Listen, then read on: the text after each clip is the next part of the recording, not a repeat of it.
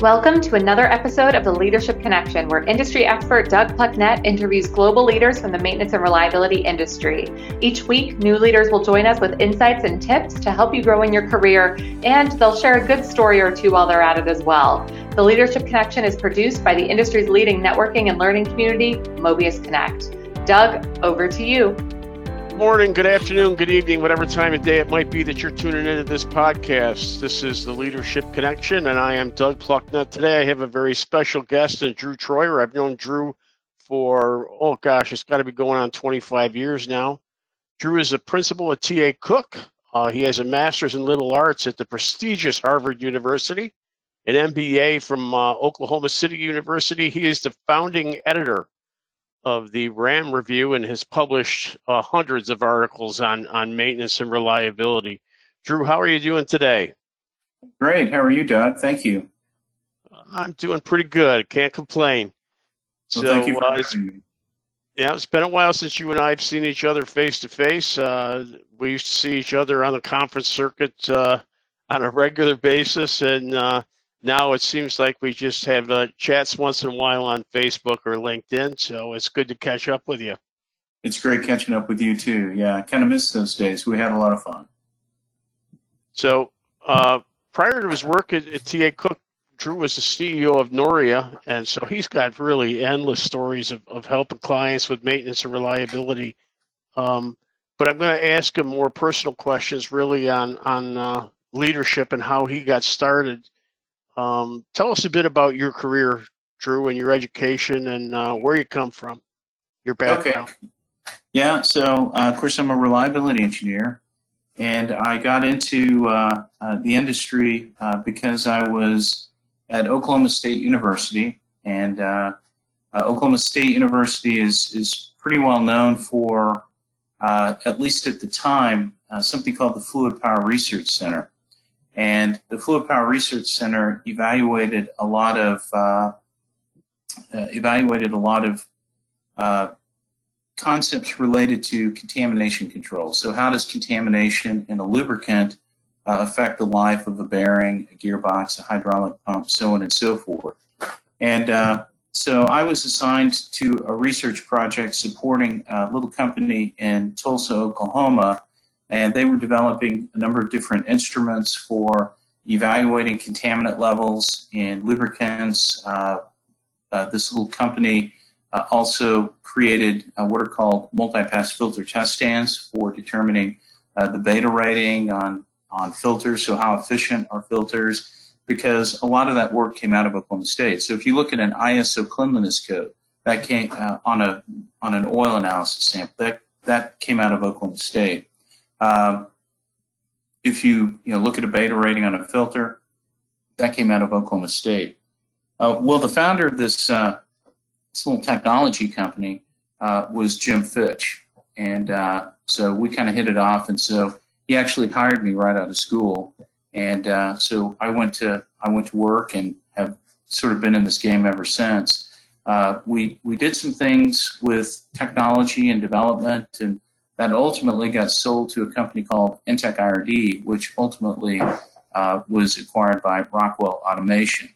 So at the point of transfer to Rockwell Automation, Jim Fitch and I formed Noria Corporation in 1998. And Noria Corporation specialized in lubrication, oil analysis. I co-authored a book with Jim called Oil Analysis Basics, and I was pretty specialized in lubrication for a really long time. I was co-founder of the International Council for Machinery Lubrication, and they do a lot of certification for people who are machinery lubrication technicians and oil analysts and so on and so forth. So I was really focused on lubrication, and then around 2005, I kind of got bored with it, and I wanted to kind of go back to my reliability engineering roots. And so I developed a course called Plant Reliability in Dollars and Cents. And over time, I sort of migrated away from lubrication, and in 2010 separated from Noria. We kind of divided up some intellectual property, and so on and so forth. And it was a great separation. In fact, last week I was at the NORIA conference. It was great seeing everybody at the Reliable Plant Conference. And since then, I have been focused on more strategic aspects of asset management and reliability engineering. However, around 2014, I was actually working with one of my clients and trying to identify I figured out a knack. I have a knack for determining how much asset management is worth. So if we were to transition from, say, the 25th percentile as asset managers, what would be the economic impact of moving to the 75th percentile? But I can recall at some point I was working with a client. We were doing very strategic asset management work, and I go through their plant, and what do I see? I see clear signs of poor lubrication. I see fasteners that are loose. I see visible signs of misalignment on pulleys and things of that nature.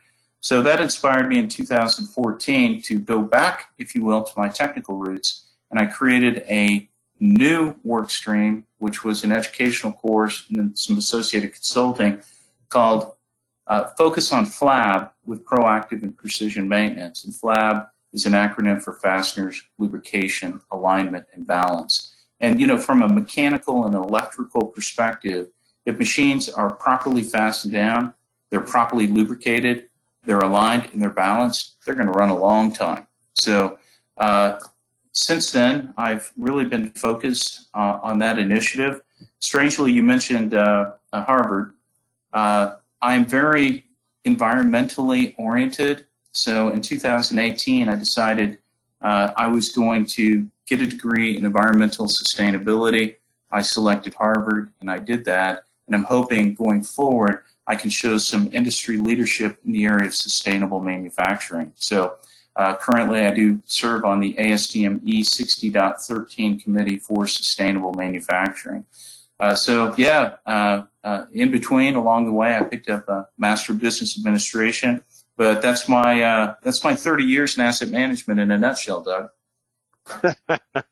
Well, that's a lot of stuff right there. So looking back on your career, you started, as you said, at Oklahoma State and helping out with research and study on contaminants. But when were you think you were first recognized as a leader? Was it before then or sometime afterwards? Yeah, it's really hard to say. So I think I was probably initially recognized as a leader when I began publishing, and I've always been an advocate of publishing. I'm a very avid writer, and once I started publishing, I think my leadership became recognized more broadly. So this probably is going to be a bit of a blast from the past, but I'm looking up right now in my office. I'm looking at, I framed my first article. That was 1993 in PPM Technology. Do you remember that technology, Ron James publication, Doug? Yep. Yeah. So it was called Streamlining Oil Analysis with Field Testing. And once I started publishing, then I think my thoughts became more widely available. And I think at that point I was viewed as a technical leader. Leadership takes different forms. There's technical leadership, which is probably my strongest area of leadership because I'm generally considered a technical expert in my area. But then there's also organizational leadership.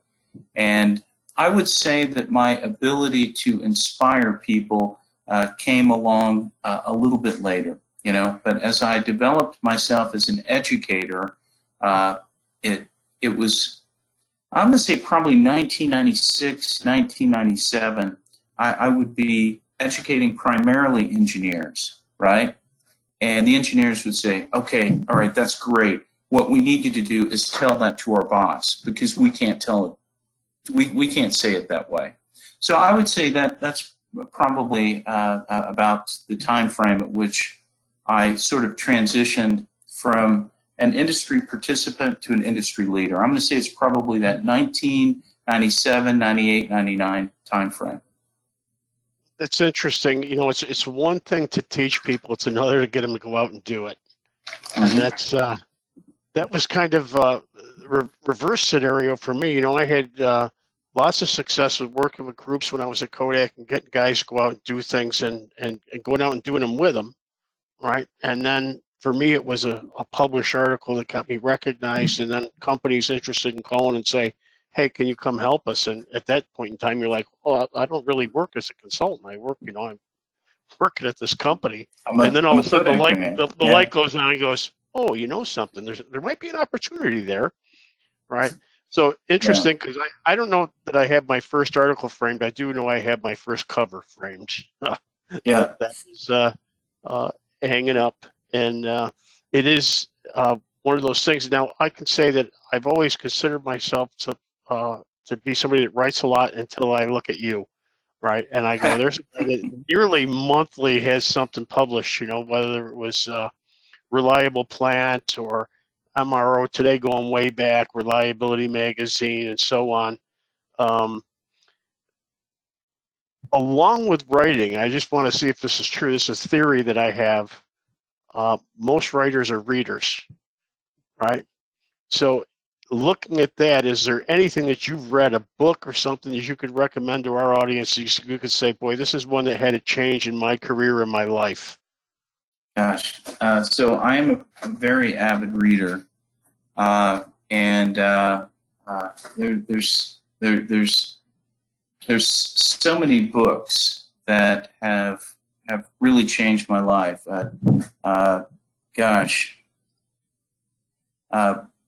There's too many. There's too many. You mentioned, I mean, within our field, I think probably the two books that encapsulated what asset management is all about was the book Uptime by John Dixon Campbell, and then you mentioned prior to us starting, you mentioned Ron Moore. Right. So Ron Moore's book, the seminal book.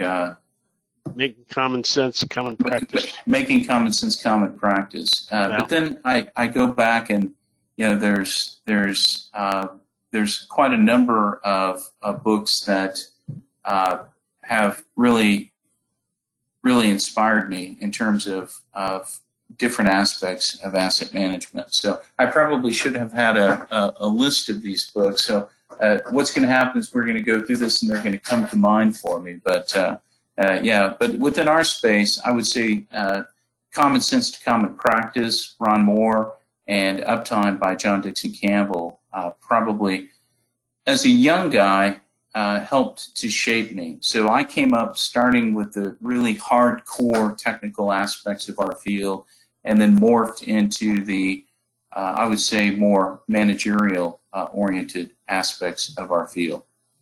Right. And we came into this business somewhere around the same time, at least that, I came in around 2000, 1999, 2000. And I could say that at that point in time, we had Jack Nicklaus and Ron Moore, and both of those guys were so approachable in terms of,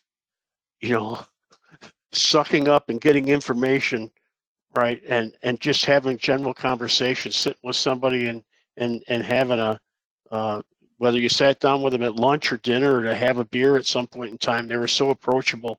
It was one of those things that a great time, and that's one of the things that I know that you have that same mentality when you see people come up to you at conferences and shake your hand and spend time with them, and that's really what makes attending those still worthwhile today, right? I agree with that. I mean, on, right? You mentioned Jack Nicklaus, and when I was still pretty early on, we're going back, 20, 25 years here.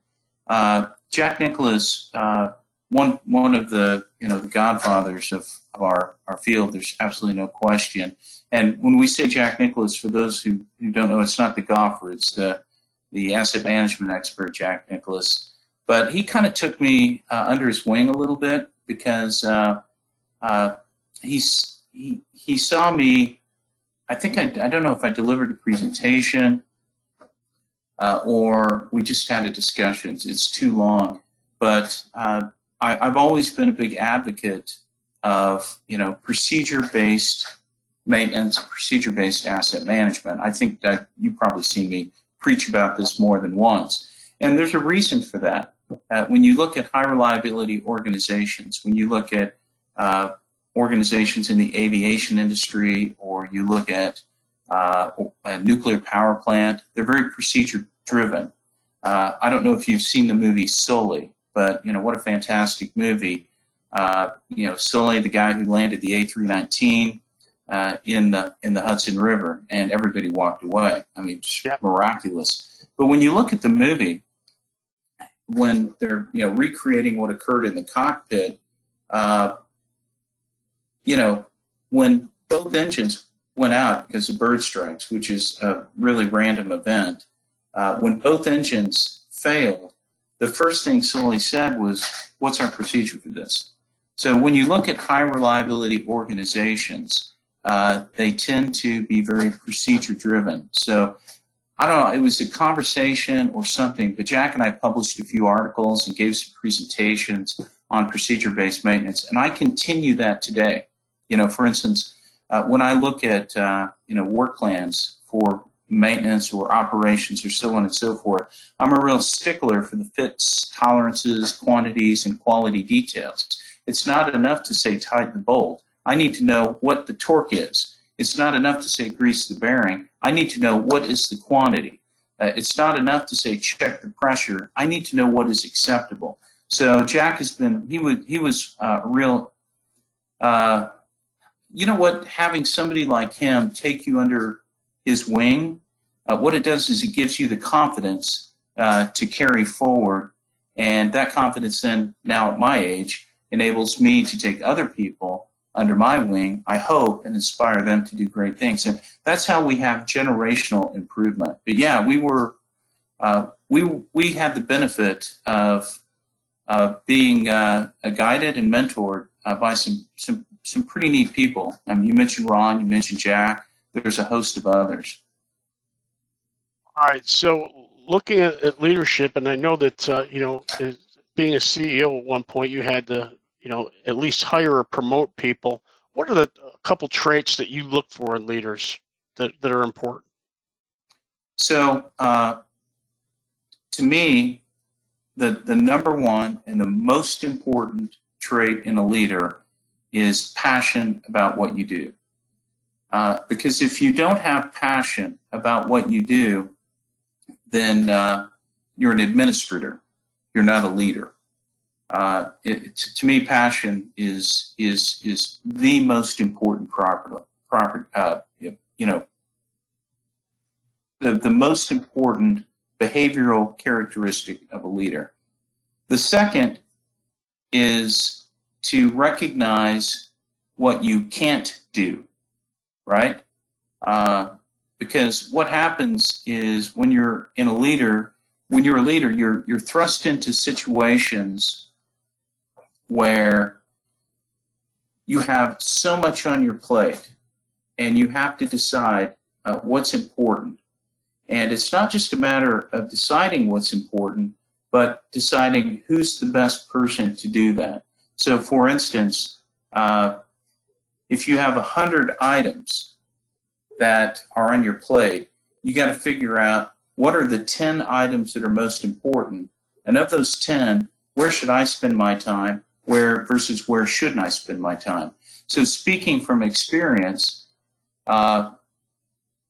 when I was a CEO, I found myself, and I failed to actually manage this effectively, I found myself in situations where I was doing things that I was not particularly good at, and as a byproduct, I wasn't doing things that I was particularly good at. So I think number one is passion, and number two, learn how to swim in your lane.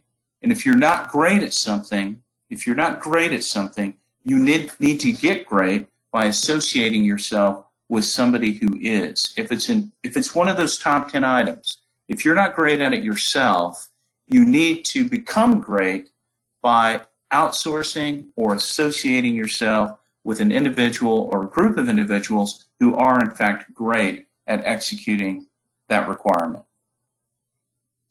Excellent answer. I like that a lot. That the passion is a big thing.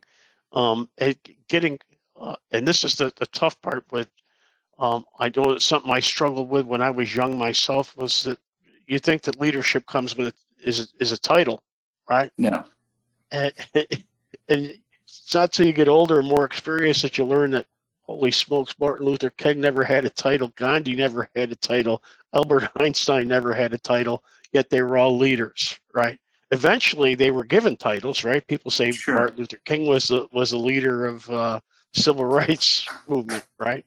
Can I make one more comment on that, Doug? Yeah. There's another really important trait of a leader, and I really think this is essential.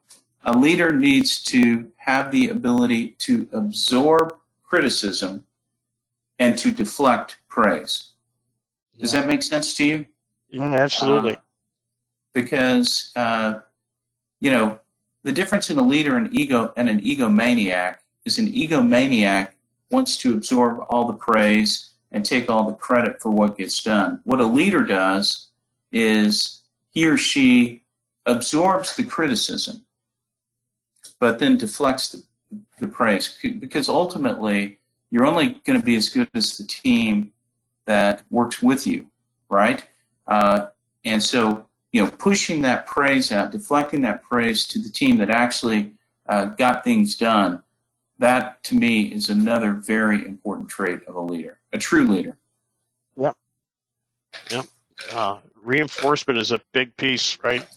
Letting people know that you appreciate what they do. Right? Yeah. And that what they do doesn't go unrecognized. So, there's always this controversy that leadership is learned, or is it a natural skill? What do you think about that?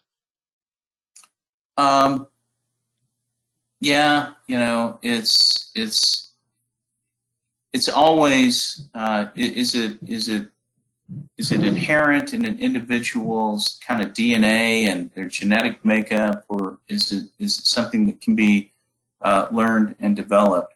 I think it's a little bit of both. I think I really do. I'm a better leader now than I was 20 years ago.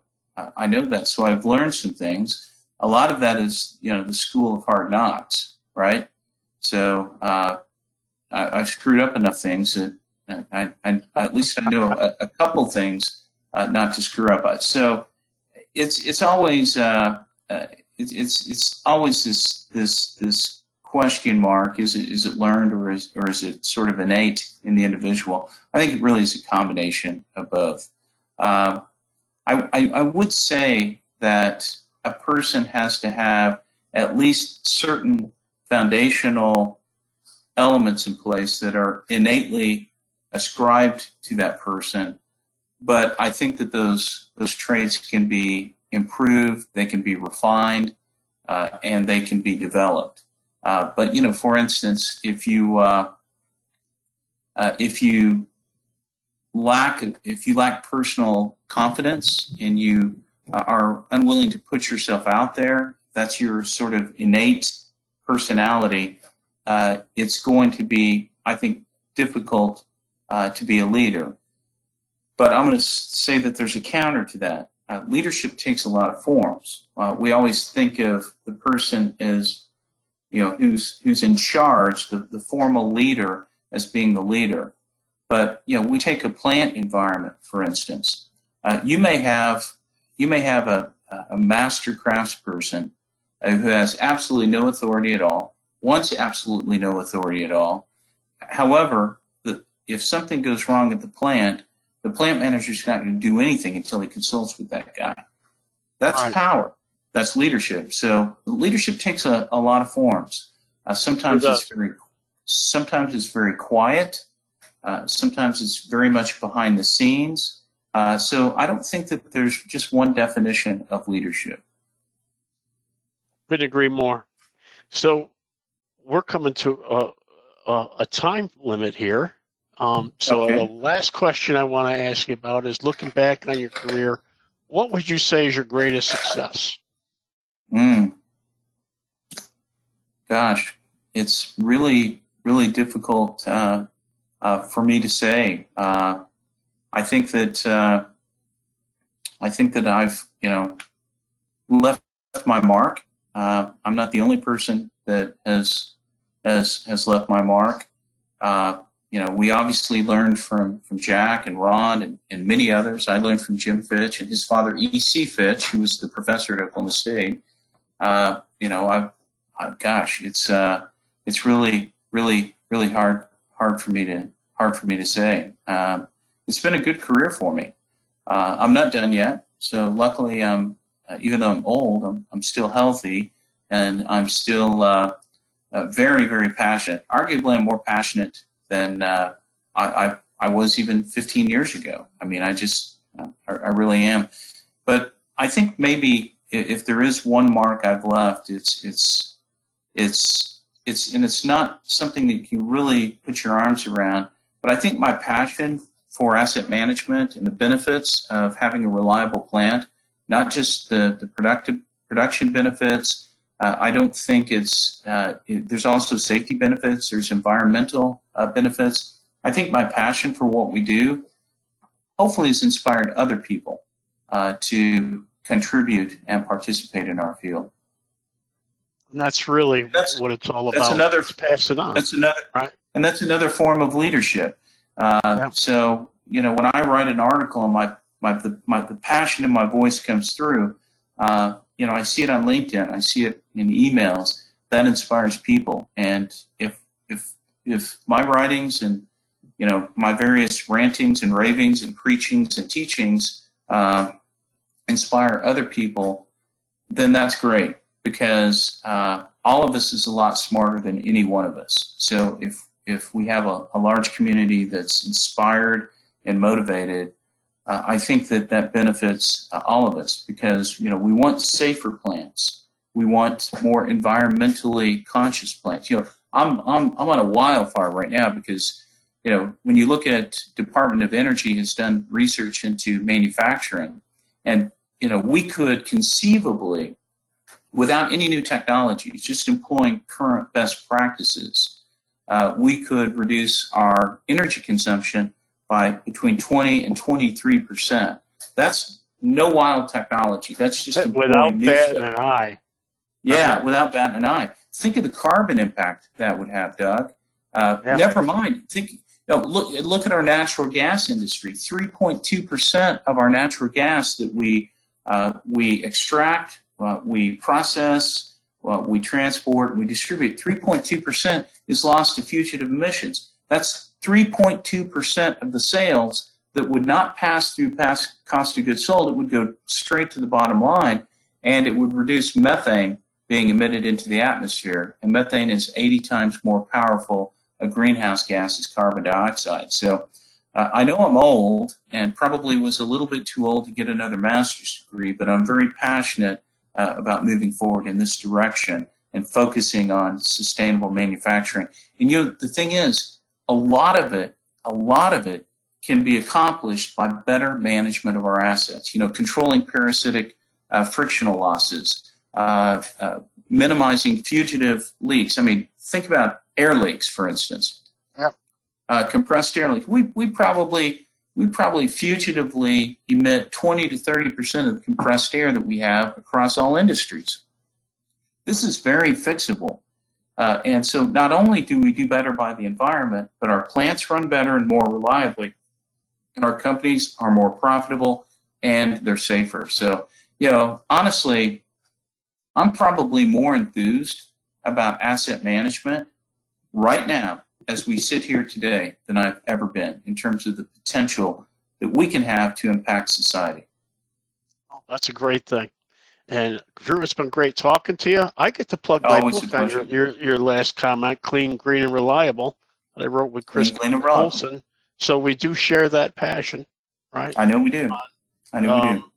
It's one of those things that you said, it's easy, right? It amazes me to see companies just blow it all out, right? And they don't care, right? Honestly, this is not low-hanging fruit. This is fruit that's on the ground. It's fermenting into wine. Yeah, absolutely. You just walk around and pick it up. It's that simple. All right. Yeah. So, Drew, it's been great talking with you and catching up with you today. Maybe we'll do this again sometime in the near future. And I look forward to maybe seeing you at a conference. I can tell you that I've cut way back on those, basically more for COVID and health reasons than anything. Well, I should also add to the fact that I really don't want any more work than what I have at this point in time. So when you show your face, people tend to think, oh, there's somebody we haven't thought about in a while. Yeah, Doug's ready to work again. Yeah, that's how it works. Yeah. Well, Doug, it's been a pleasure catching up with you, and honestly, I would very much like to see you in person again as soon as possible when it's safe and everything's good for everybody. But hopefully at a conference in the near future we'll be able to catch up. So until then, I enjoy our correspondence on LinkedIn and on Facebook, and it's always a pleasure to hear from you and see your name pop up. All right. Take care, my friend. You too. Thank you very much. Thank you for joining us for another episode of the Leadership Connection. We will see you back for another episode next week. In between, we hope to see you in the Mobius Connect community where you can meet Doug and share with other industry professionals at mobiusconnect.com. We'll see you there.